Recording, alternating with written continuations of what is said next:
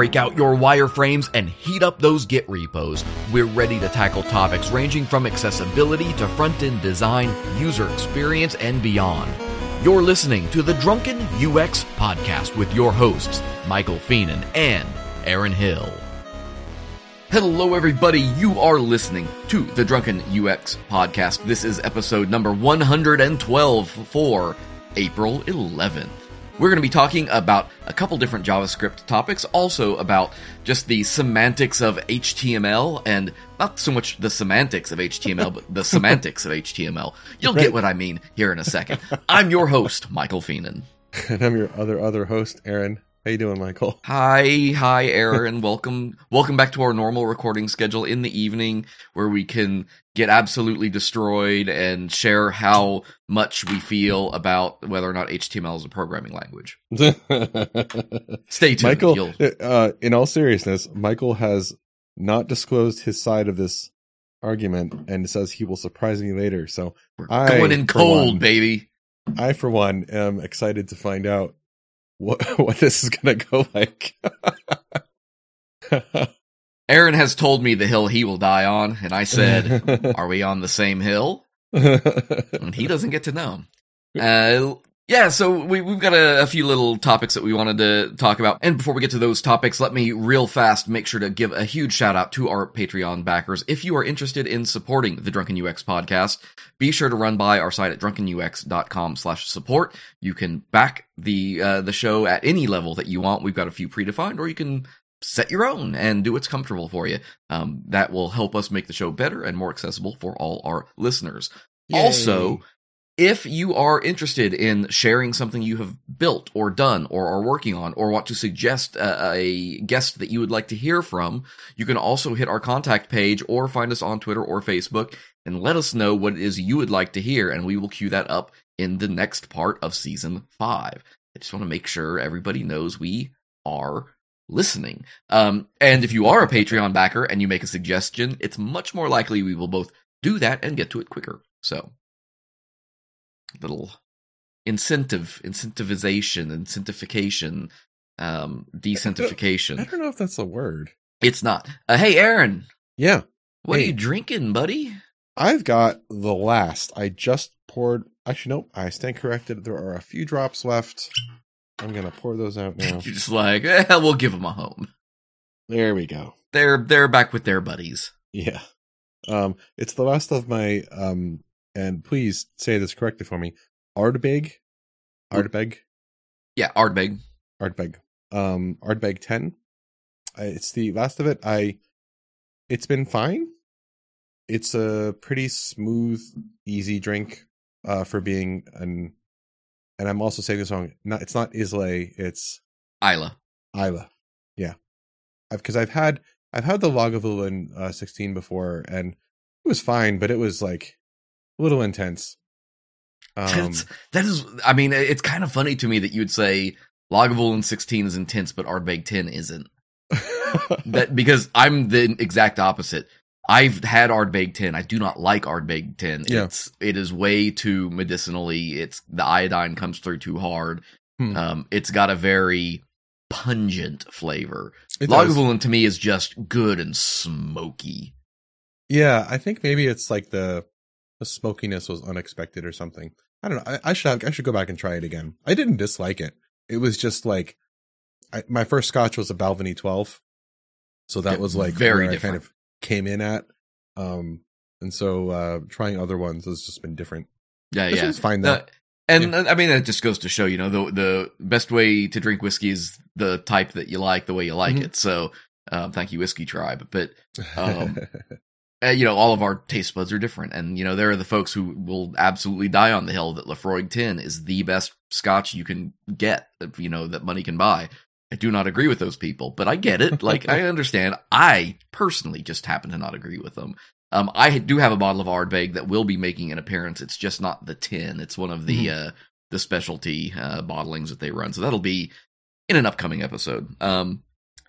I went on a bit of a shopping spree recently and bought a whole bunch of new stuff that I've never had. And so you'll be hearing a lot of new things from my bar. What I'm on tonight is James Buchanan's Red Seal. Huh. This is former president? No. Okay. Was that James Buchanan? Wasn't it? I don't know. I don't remember his first name. I have to look this up. You know how long it's been since I've had high school history? Yeah, he was the 15th U.S. president. James Buchanan Jr. Okay. Well, maybe it was his son. I don't know. So the thing about this stuff is it's a non-age statement blended Scotch. I tried to do a little bit of research before the show to learn more about this because there's not a lot of information on the box or anything, and it turns out there's not a lot of information out there on it. What I found out is it's a blend of Islay and Highland malts, which is kind of an interesting combination. And what makes it super good, what makes it super worth the money, is they have an expression of Dalwhinnie in the blend. It doesn't say what it is. What it does, what I've learned is it is something as old as a Dalwhinnie 21. But like I say, there's no age statement on it because it's a random blend of whatever they apparently like, but with some really high end rare Dalwhinnie in it. So, it's definitely different. It kind of gets into the territory of a little bit of a Johnny Walker. Let me take a sip here.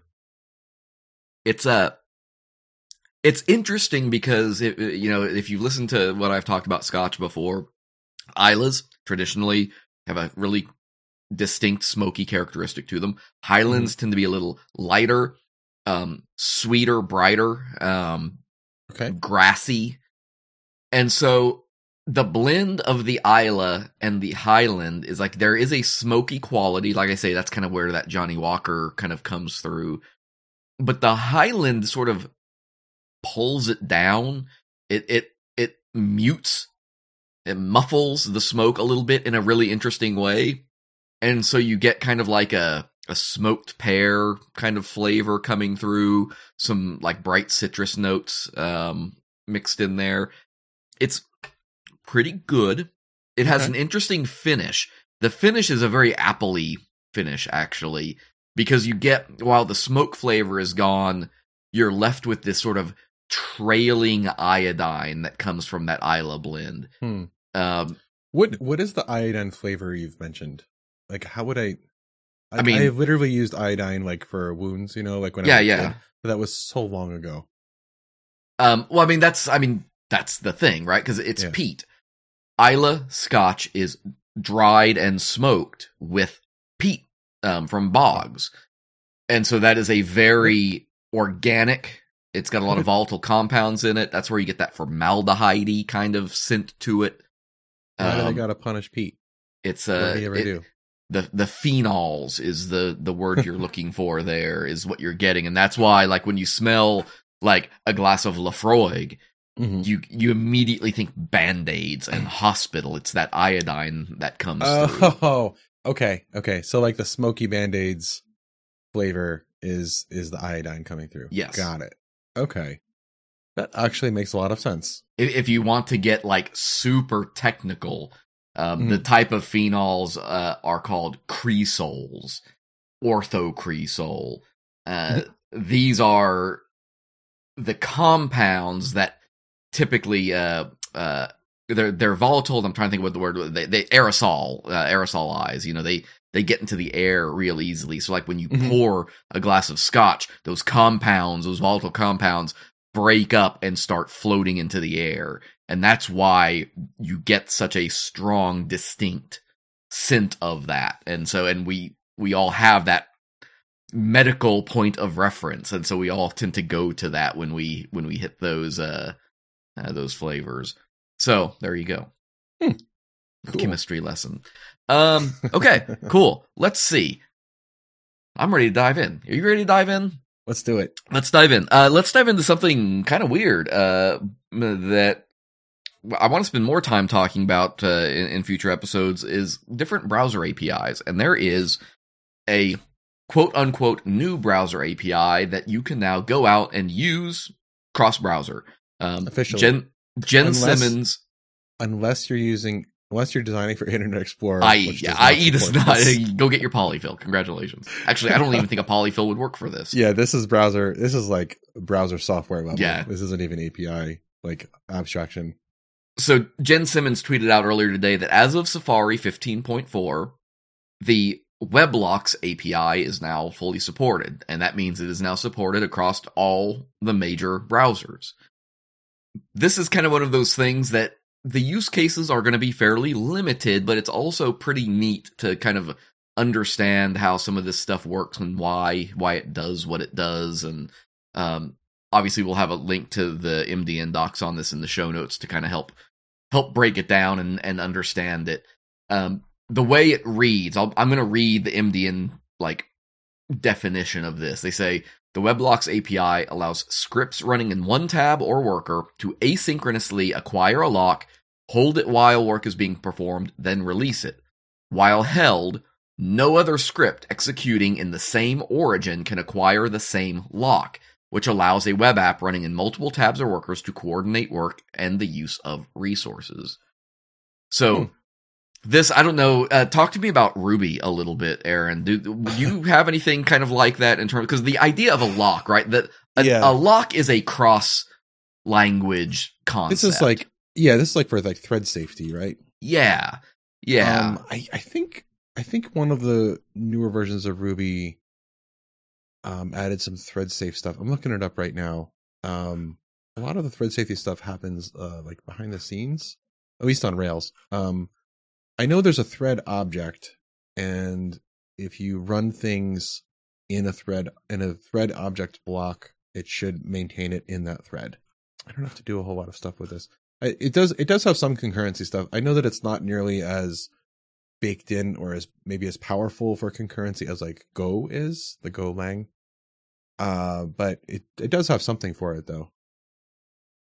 I think when we talked about this a little bit right before the show with the JavaScript implementation, and the thing that I find interesting is the example you gave of, let's say that you had maybe two different sessions with your bank opened, for example.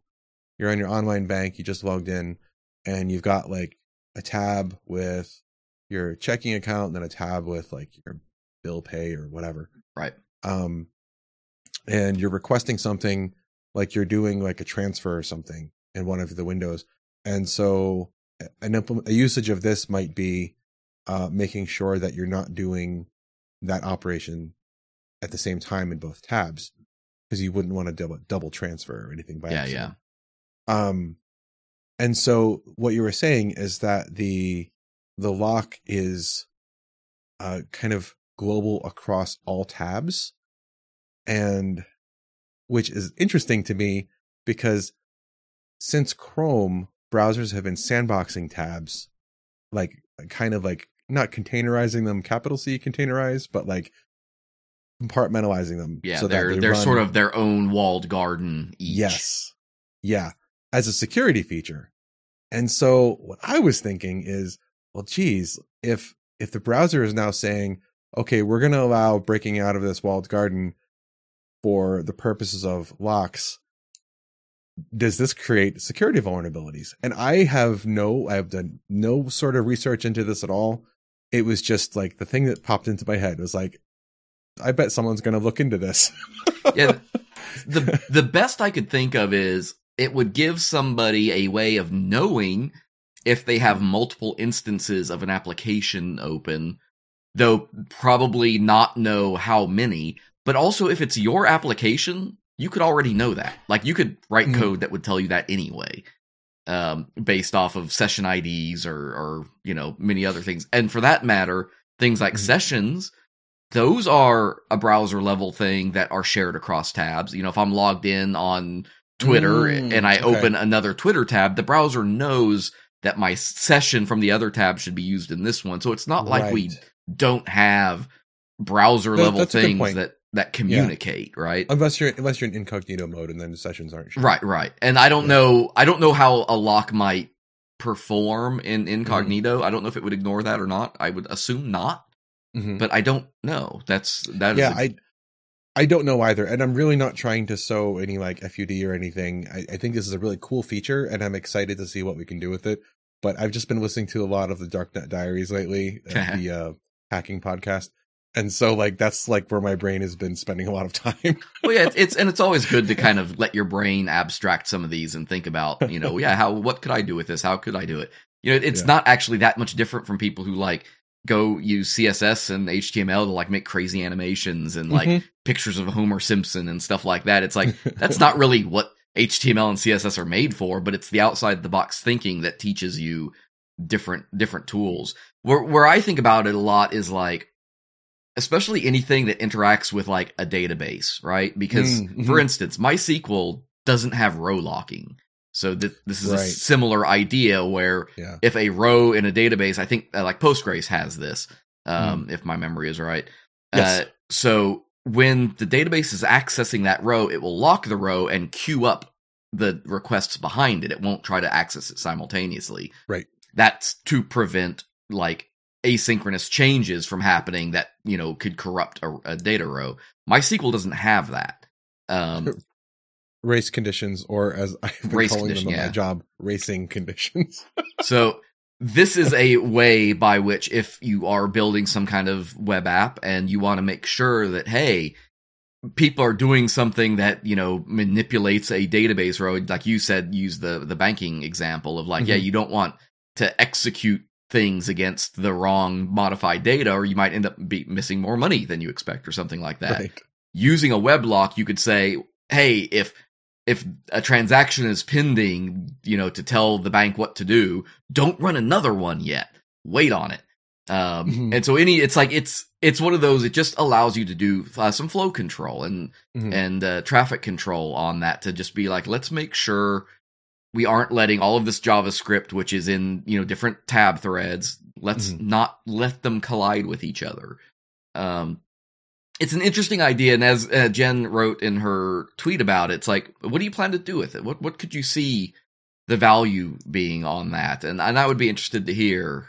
I would say any kind, how like in the past we've always had to do those things where like you double click protection on a submit button. Right. Well, debounce does away with that. Yeah. Debounce functions are a thing. A weblock kind of works like a debounce function in a way. Now, debounces can work in a lot of different ways. We talked about debounce pretty recently on the JavaScript performance episode. And so a debounce is like a way of preventing JavaScript from refiring something within a certain amount of time span. So it's a little less like articulate and opinionated on like how it stops something from running. But a weblock I could see, because the one thing I didn't check on, because caveat, I've not used a weblock yet. This is just I've been through the documentation, and it's still weird to me to look at modern JavaScript, even like outside of a framework, and like, so, man. Times they are a changing, brother. Yeah, I'm not even, it's not even a judgment like good or bad or anything. It's just very, very, very different. Like, it doesn't even, like, if I saw this and I didn't know any better, I wouldn't think this is JavaScript at all. I'd think it was something else, some new language. Yeah.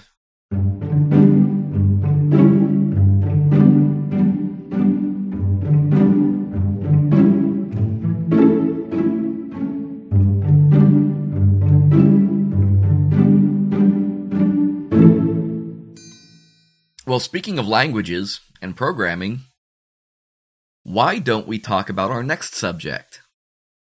You ready to go to the hill? Okay, yes. Let's do it. Let's tough it out. So, I guess, hold on. Yeah, we should start with what the media is first. Yes, we definitely want to start by plugging this video. So, there is a video over at the Webbed Briefs site. That's the briefs.video. And is HTML a programming language? Came out on March 5th, if you're looking for it. So, the Webbed Briefs site is just fun in general. It's literally like 6 minutes, I think. Yeah, they're just like, and he's got all kinds of episodes on, how do you draw a line? Why do people do independent work? Is progressive enhancement still a thing? What would you use ARIA for? There's all kinds of little topics that are fun. Mm-hmm. So definitely go check out what he has, because it is very cool. That he hasn't. This latest one has been almost a year since he has put one out. So just keep that in mind. Like, this isn't like a weekly thing or anything like that. So Right. But they're fun, and he kind of takes a tongue-in-cheek approach to, some of these concepts. Spoiler alert, within the first, 15 seconds, he answers very, very succinctly, yes. Yeah. And then proceeds to go on and discuss that further. So that's what we're going to do for a minute. So the question is HTML a programming language? And there are a lot of arguments that go along with this, and we will make some of them. We might make a couple others. But I thought it would be fun to kind of explore that a little bit, given the nature of job semantics in our industry, because this can apply to people who do UI UX. It can apply to people who do content strategy, like all of these different roles. Are you a front-end dev, a back-end dev, a full-stack dev? We've created a ton of granularity, right? And so is it right to call somebody who just does HTML a programmer? Now, so Aaron, I'm going to let you open, because I know you have the answer to that. So I think that this question at its core is pedantic bullshit. Because for anyone who isn't in the programming tech field, if you're not in there, then yes, it's a programming language. And to say well, technically it's not, because it's not Turing complete and it's declarative. Fuck you. No one else who isn't in tech is going to either know or care what either of those things mean. And so for communication purposes strictly, yes. Just cut the corners and just say yes.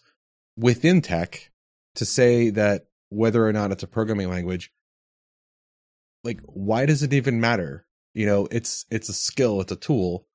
No one's hiring you to write HTML to code a graphics library that's going to be used for a command line application or something like that. It's a specific use case, and HTML is, for the foreseeable future, and maybe indefinitely, the best tool for this particular job.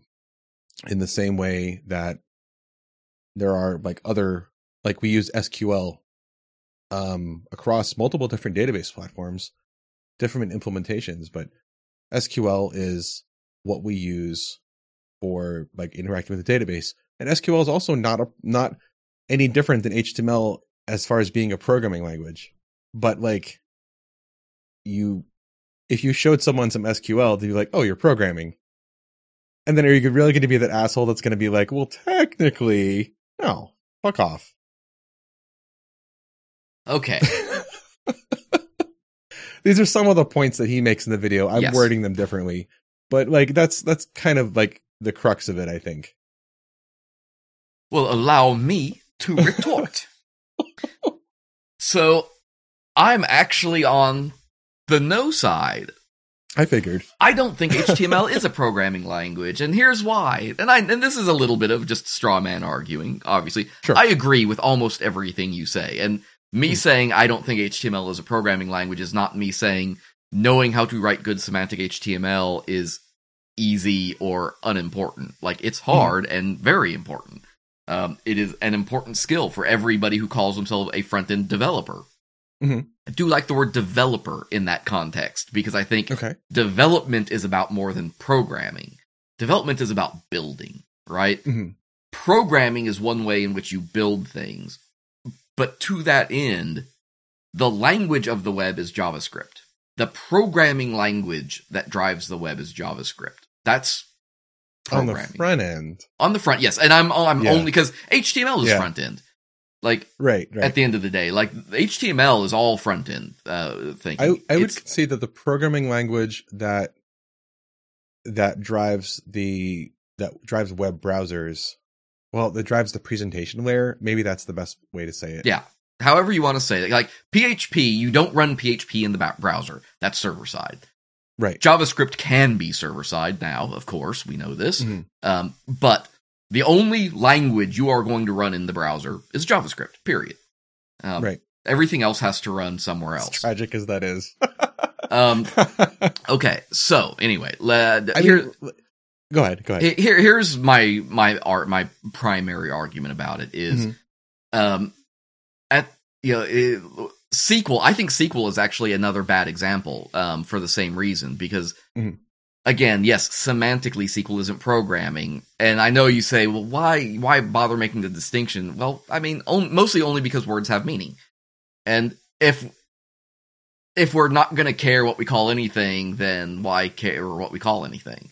You know? I don't disagree with that. And I do think that for language purposes, if we could step away from, I guess, from the reality and just deal with it strictly in a vacuum, and we're just dealing with the actual meanings of words, okay, that's different. But I think when you think about this pragmatically, generally speaking, the HTML is not a programming language thing is almost always used by gatekeeping assholes. And that's how it's used as a cudgel. Yeah, I 100% agree with that. I think it's a silly debate to have, most definitely. Where I kind of stopped to think about it is, how many front-end developers literally only write HTML? Like, that's not nobody does that. Like, everybody who's a front-end dev writes HTML, CSS, and most likely JavaScript. Like, even if it's just HTML and CSS, like, there's still value in that. Yeah. And CSS is absolutely a programming language. I mean, it is now, for sure. Just to, water down my own argument about what is and is not programming languages. But yeah, when you look at, like, high-end CSS, no, that's programming. I don't care what you say. There are functions, there are variables, it's got all the things. I guess so. It's a DSL, domain-specific language. HTML has conditionals, has it doesn't. IE had conditionals. Didn't it get implemented in other browsers too? But no, the reason it worked in other browsers was because it was a hack of using HTML comments that would leave code commented out if other browsers were meant to ignore it. And IE just looked for the custom LTIE10 tag, remember? So that implementation was completely specific to Internet Explorer and was just a hack. That counts. But I mean, the fact that other browsers chose not to implement it, like that's their prerogative. They didn't have to implement it. They didn't need to implement it because IE was the one that was stupid. No, here's the actual. I do have a crux to my argument. Okay. Which is markup languages are in no way functional. And in the video, functional in the sense of function, they don't functional programming. They do not do anything. Okay. And in the video, he makes a comment towards this, but I think he makes it incorrectly, and I think it is an important distinction because he says, what does HTML do? It tells the browser how to make something look. And what is a programming instruction except something that tells a computer what to do? Except that there's no requirement for HTML to tell anything how to look. And in fact, it shouldn't. HTML should never tell something how to look. It's about structuring the data. Right. It's entirely about doing nothing but providing informational semantics. And then we have, as an industry, through browsers, added presentational semantics. So we say something like, if it is strong, then it is bold by default. And we've made choices, but those choices have no actual bearing on the HTML itself. HTML does not care how you make it look. It only exists to give the document structure and provide metadata. That's it. I would agree with that. I'm going to again go back to my point of pragmatism where making the word programming language into a value statement allows you to underpay someone, or it allows you to marginalize people who, like, you're not a real programmer. Like we've talked on the show a lot about imposter syndrome. HTML is absolutely, if you were dealing with the web, you should absolutely know HTML. And if you're going to say that HTML isn't a programming language, then why the fuck do you suck at it so bad? Like, if it's so easy, then why is your HTML terrible? Like, it's a very important language in the sense of the ABCs of using the web. And I think that too often this question or this concept, this idea of HTML and programming language is just used like to be a dick to people. and that's the part I don't like. And I don't think that I will concede more ground on the pedantry when we can get past the weaponization of this. You know what? I would pivot the conversation too, because really, mm-hmm. the ultimate discussion here is not on is HTML a programming language. That's actually the wrong question to ask in the first place. Okay. It's really, what is a programmer? Yeah. What constitutes a programmer? Because back to the comment you made about, who cares what we call it, whatever. Because then I really do raise the question of, well, is a UX designer a programmer? Right. Is a data researcher a programmer? Somebody who makes their career writing SQL statements. Is that programming? Yeah. Because they, and if you've ever met these people, they are the ones who write the database queries that will absolutely melt your skull. Oh yeah. No, that shit is. But that is all they do. Like they right. went into computer science and learned how to do data research and learned how to write SQL syntax exclusively. Have you ever used the R programming language? I have not used it. I have been privy to see it. Okay. I have a friend who's a postdoc and I was helping her write some R one time. So I got to learn a little bit about it. Intense. It's intense and it's like why would you choose to use this when there's so many alternatives? Yeah. Because it's also powerful. It is very powerful and it's very very specific narrow use case and it's very good at what it does. It's like SPSS if you've ever done stuff with stats. But if you're a researcher and you do stuff in R, is that programming? I don't know if it's Turing complete. I don't know. I don't think I think it might be functional. When you say Turing complete, would you describe that for folks? Because I don't know that everybody really knows what that means. Yeah, it's been a long time since I had college. If I recall, don't give the academic answer. Give the fun. No, answer. I'll make my best guess, but please forgive me if I'm not completely accurate here. It's something to do with being able to do computational actions. Dude, I would so fail at whiteboard interviews. You're gonna have to remind me. Why don't we just use the easy Wikipedia answer, which is Turing complete means any real world general purpose computer or computer language that can approximately simulate the computational aspects of any other real world general purpose computer or computer language. That seems vague but reasonable. So I've always seen it related as can you do logical operations and essentially function as a calculator? Yeah. Can you find a thing? Yeah. Effectively. And that's one reason why you said, you brought up the comment earlier that was from the video that HTML is obviously not Turing complete because it can't do any of that. Interestingly, CSS is though. Is it? I think somebody with the CSS3 spec, I believe CSS is now Turing complete. Okay. I am looking right now at an article at A Coding to You that says CSS3 has been proven to be Turing complete. In early 2001, Eli presented an example of CSS and HTML simulating Rule 110, which is Turing complete, at a Hack and Tell event. And I love that they use the logical and for that title. It spread widely online, from Wikipedia's article on Turing completeness to professors' websites to blogs, Reddit, QA sites, and YouTube. This post shows that the original is not Turing complete, but presents a modification to make it more Turing complete. Huh.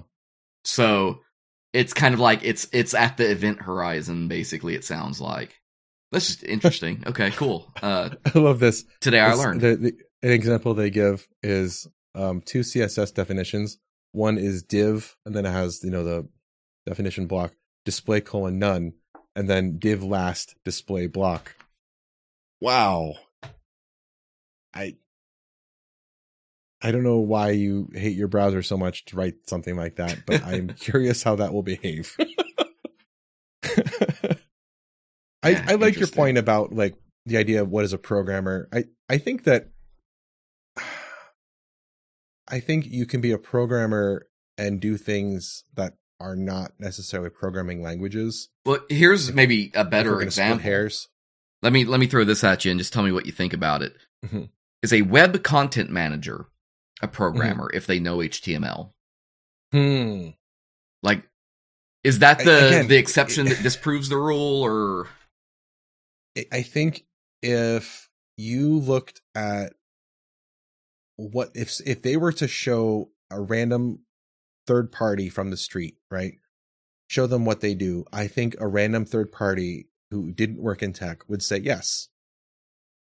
And I think that someone who works in tech might have differing opinions depending on how informed they are about this debate. Yeah. Which means that it's essentially a political discussion. And that's why I think that all the pedantry in the world is irrelevant. Because as long as it's being used like as like a politicized point, that hurts people, like hurts people's career prospects. Or like gatekeeps or whatever. And I know we keep coming back to this, and I'm sorry for that. It's just like you're right. You're absolutely right. It doesn't matter what you call yourself or what other people call you. If you write HTML, you are important. If you are good at it, that takes a lot of effort. You know, how much HTML have you and I probably written between us? And oh my God. Let me ask you right now, as far as like, when is it appropriate to use an aside, and should the aside be inside a main element or outside? And can you have more than one H1 on a page? Yeah. And so like those sorts of discussions about like the rules, the implementation, the nuance, those are exactly the same kinds of discussions that you would have formally with your colleagues about like, well, you know, should we use compositional inheritance, or like, do we subclass it, or like, you know, what is the correct approach to take here? It requires you to understand the nuance of how this thing with a computer, when you're communicating with the computer to tell it what you want it to do, giving it directives, you know, knowing the correct directives to give it. And I think in that sense, this is requires a bit of eye squinting. In that sense, they are the same to do them correctly. And I think that the same people who are willing to say that it's not a programming language are also the people who like will ask, who find CSS frustrating, or who write shitty HTML with too many divs or tables. You know what I mean? Like they are so easy to dismiss it because they fucking learned Java in college or whatever. And big fucking deal, man. Like I learned Java in college too, and I don't use it anymore. We got Aaron riled up tonight, folks. No, I just hate it when people are shitty to each other, man. It's great stuff, and I really want to hear what y'all have to say about it. So tell us, is it a programming language? And more importantly, do you care? Is it a valuable discussion to even have at this stage of the game? Because I think that's also part of it in terms of getting past this. This reminds me of the question that I see come up all the time, and I do not want to get into it right now, but is Ruby on Rails dead?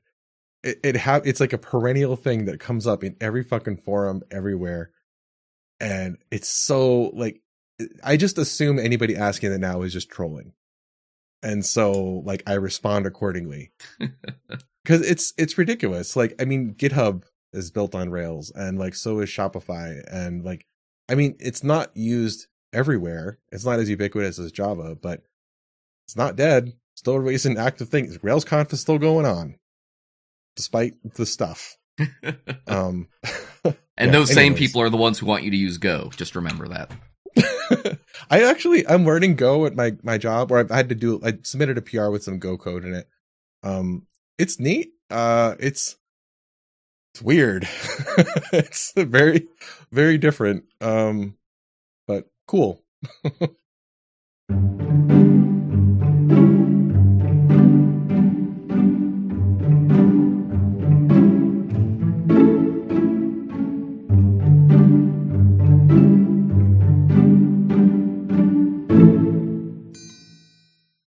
Okay, last but not least, we want to talk about Wes Bos. I think anybody who listens to us is probably very familiar with him. He is brilliant, and also happens to be one of the hosts of the Syntax podcast, which if you don't listen to it, you definitely should. Because it's everything we are, except better in every single way. So be sure they are on your list if they are not already. He is a web unicorn. I mean, he pretty much knows something about everything. And he is a great teacher of that stuff. And last year, he put out, and I believe we tweeted about this. We may have even mentioned it, but I wanted to go into it and talk about it a little bit and about why, like, it's worth looking at. Which is, if you go to wesbos.com/JavaScript, link will be in the show notes, as always. He has what is called the JavaScript Notes and References. And it is designed to be a companion for his beginner JavaScript course that he's got. And there's also a repo over on GitHub with all this stuff. And it's basically a ground up, here is everything you need to know to become badass at JavaScript. And it is so good. From top to bottom, in my opinion. I'm looking at the last course in it, and it's called the Web Speech Colors game. And it uses the Chrome API with web speech, where you can talk into your mic and it will translate that into text. Yeah. And then it just changes the background of the page into that. That's such a cool little thing. This is really not neat. Your mama's Hello World. Yeah. To say the least. That is also, it's exercise number 84. It's the penultimate exercise. But yeah, this is really cool. I may work through this at one point. This like kind of covers all the things. Yeah, I mean, like you said, that's 84. There is an 85th. So there are a total of 85, and we'll call them lessons. Some of them are exercises. Some of them are just teachings. But it's so cool. And one of the things I wanted to draw attention to is early on, let's see, it is number 19. They have a primer on closures. Oh, yeah. And closures are one of those sort of like harder abstract concepts to get your head wrapped around sometimes. And you'll frequently, like when you're looking at tutorials or listening to somebody or talking about code, you'll frequently hear this word thrown around. And it can be really like blinding to kind of know what does that mean. And he gives such a good explanation of how a closure is built, why it is called that. And I can't recommend it nearly enough to go in there and kind of look at that. Basically, and I will try to summarize what a closure is, but it won't be better than his. It's basically a function that can access data from its parent even after the parent is closed. Hence, closure. And so what makes it cool is it is a way of doing things like creating private variables that only that function can access, but you can't access from console. It's just stored in memory. It doesn't get garbage collected that way. So you create a function, you set a variable, then inside that function, you return another function that uses that variable for something. Well, now it can't be manipulated. It can't be changed except by that function.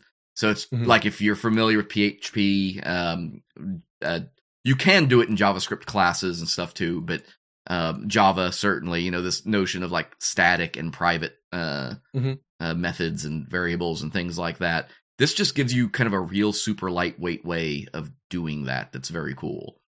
I understand the concept of closures. We use them we have them in Ruby, but we don't call them closures. But I swear it makes my brain melt when I try to think about it. Yeah. I try to think in terms of closures and like passing things around, and Well, no, and that's why it's such a hard concept. I mean, yeah, I can, effectively, the way I interact with these is almost like cargo culting. Like, I just like, okay, I know that to get this result, these are the incantations that I have to write to tell my computer to do it this way. But like thinking in it from an abstract like point of view is just a brain melt.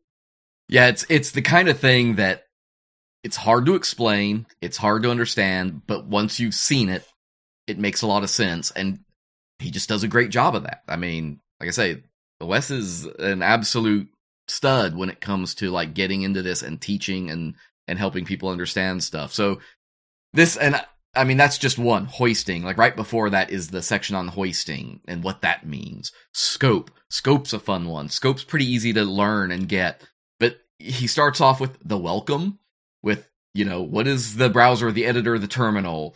How do you make variables? What are the different types? You know, all these very foundational, basic components. Goes into functions, declaring functions, debugging them, these bits about scope, hoisting, and closures, and then boom, you're in the DOM, events, and you're building stuff. Mm-hmm. And before you're even halfway through all the material, like, he is giving you things to build that are real things. Like, not, again, I say, not Hello World. Like, the first one is an Etch-a-Sketch that uses Canvas to draw colored lines. Which, you know, is, I'm not an animator. Like, doing Canvas stuff, I tend to stay away from unless I'm doing D3 or something like that. So, like, that is not trivial work at that point. Like, but you're very quickly built or put into building something real. Mm-hmm. And so the whole thing turns into what is effectively sort of a very human-centric version of MDN for a lot of JavaScript stuff.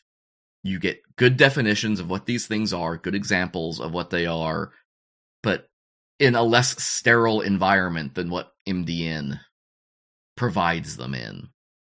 Mm-hmm. Yeah, this was definitely, the audience for this is definitely someone who wants to learn JavaScript but doesn't know it yet.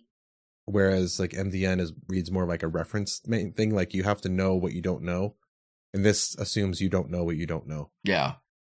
And it's really well organized and very complete. Like yeah. The amount of stuff you said, 84 lessons, like you get into promises and await and cores and all of this stuff. You get into how you build your own modules and publish to NPM and stuff like that. So again, by the time you're done, you have been exposed to an enormous amount. I've been using this phrase a lot lately, and I don't know why, but you've been exposed to a lot of surface area.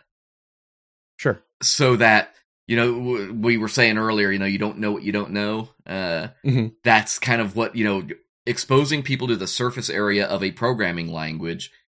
Why do I bother bringing up the Weblocks API when most people probably won't ever touch it? Because it's at least good to know it's there, so that if you run into a problem that you need to solve where that might be the solution, you're smart enough to go, maybe I should Google that and see if that is applicable to what I'm doing here. And so this stuff going through, and, you know, target audience wise, it's like, hey, if you're a good mid-tier dev, okay, fine. Skip the first 4. Jump in later. I just looked at block 10, harder practice exercises, exercise number 55, face detection and censorship. And I was like, what is this about? It's showing you how to use a JavaScript API that will blur your face. It's an internal experimental Chrome flag you can enable, and it will do face detection and blur a face using a canvas element. Like, what? Yeah. This is really cool. But it even, and then exercise 58, building a gallery. Exercise 59, building a slider. I was really hoping the first line of the slider one would just say don't. Well, and the fun part about the building a gallery is you scroll partway down, and one of the topics is closures involved in it.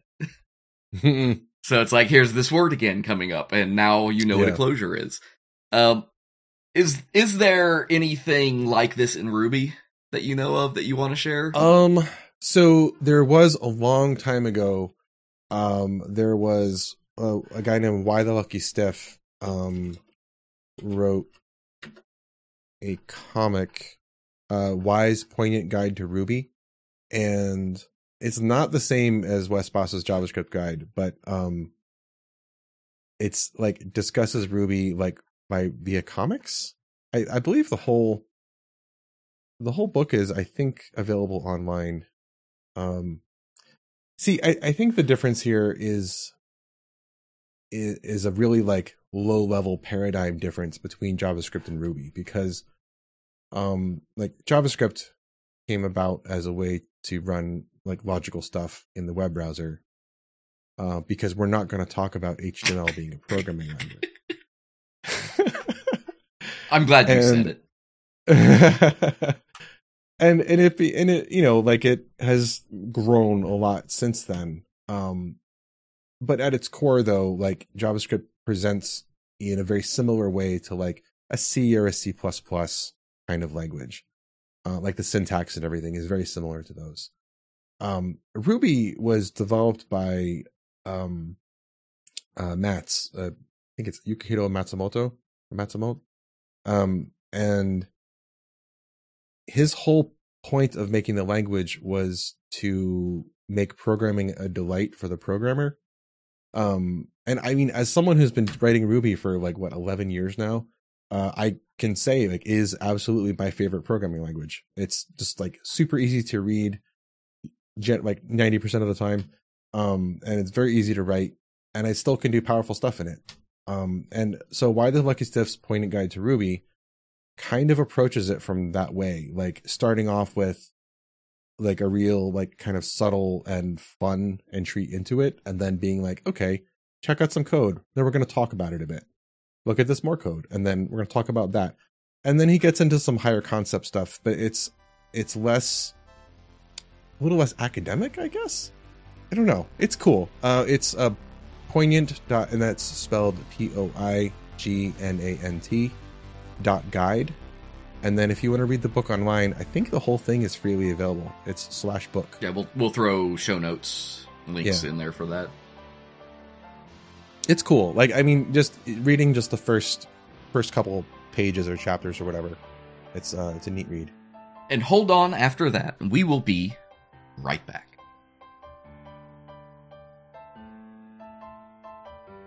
Little 3 for episode I enjoy sometimes, just kind of throwing a potpourri out there.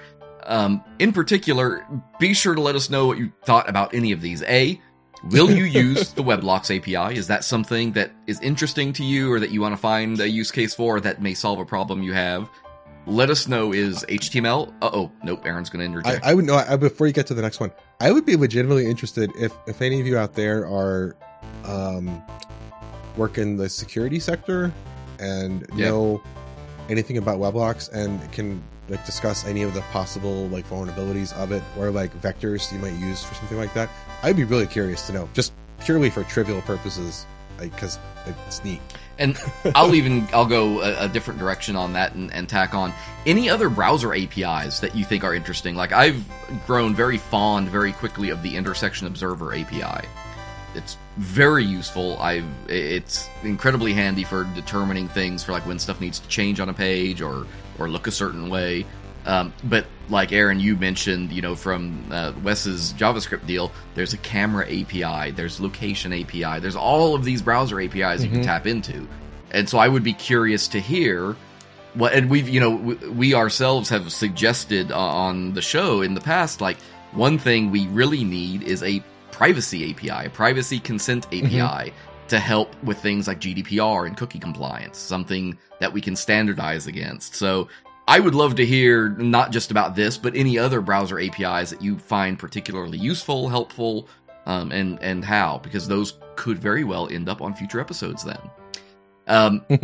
The argument over HTML as a programming language. Look, we don't really care if it is or isn't, but I would love to hear your thoughts on it all the same, and where you think, where does the label programmer end, so to speak, with folks. I think that is a more healthy discussion to have at that point. But even then, there are different ways to come at this, and how we get into that forking into the PHP is dead arguments, and even us, and I've said this, you've heard me say it, jQuery is dead, right?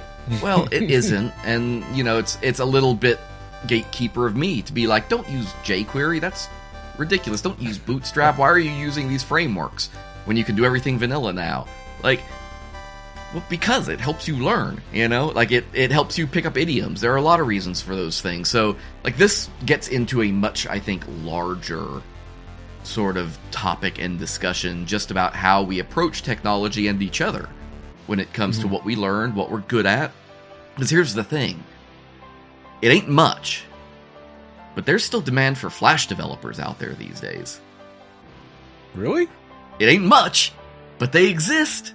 There are still companies out there with legacy stuff. There's still demand for COBOL programmers. I know about that. There's still demand for Fortran programmers. Just because something is old or out of date doesn't mean that being an expert in it can't be useful and valuable. Here's a fun thing to end the show on. Isn't it 2039 or something? Remember in the Y2K with the end of 99 rolling over to 2000, there's the whole thing with dates. Yeah. So we're coming up on the end of epoch, or is it we can no longer represent dates in integer format because the number of seconds since January 1st, 1970 will exceed the size of an integer. I know of what you speak. You know that sounds about? Very familiar, but I don't know the date. But I know the thing you're talking about. Hold on, I gotta look it up. Oh, year 2038. It is 2038. Exists in systems which measure Unix time since C time with assigned 32-bit integer. So the number of seconds will overflow at 3:14:07 UTC on the 19th of January 2038. Huh. Well, so it's the same kind of problem, and it's going to be a lot of COBOL all over it. I am well defended and have plenty of freeze-dried food, so don't worry. I will make it. But then, lastly, your favorite tutorials. Have you used Wes Boss's JavaScript stuff? What do you think of it? But what else do you refer to that you find to be great learning resources? I'd love to hear that. I recently finished the Aliphant tutorials just to see how they work. Have they added more to that yet? Not yet, no. So it's just the 4 base lessons. They're all pretty straightforward. If you know accessibility, you're going to blaze through them. But it was interesting. Yeah. It was interesting, I'll say that. And I'm going to keep an eye on it and see if they add more to it, because I do think it has the potential of being a good resource for folks. Yeah, for sure. So let us know. Let us know all that stuff. Yeah. If you have any favorite tutorials, please send them in. Maybe we can make a page on our site with tutorial links or something that we like our favorites. Yeah, I like that. And we'll look through the ones that you all submit, and then we'll pick the ones that we really particularly like. I like that a lot.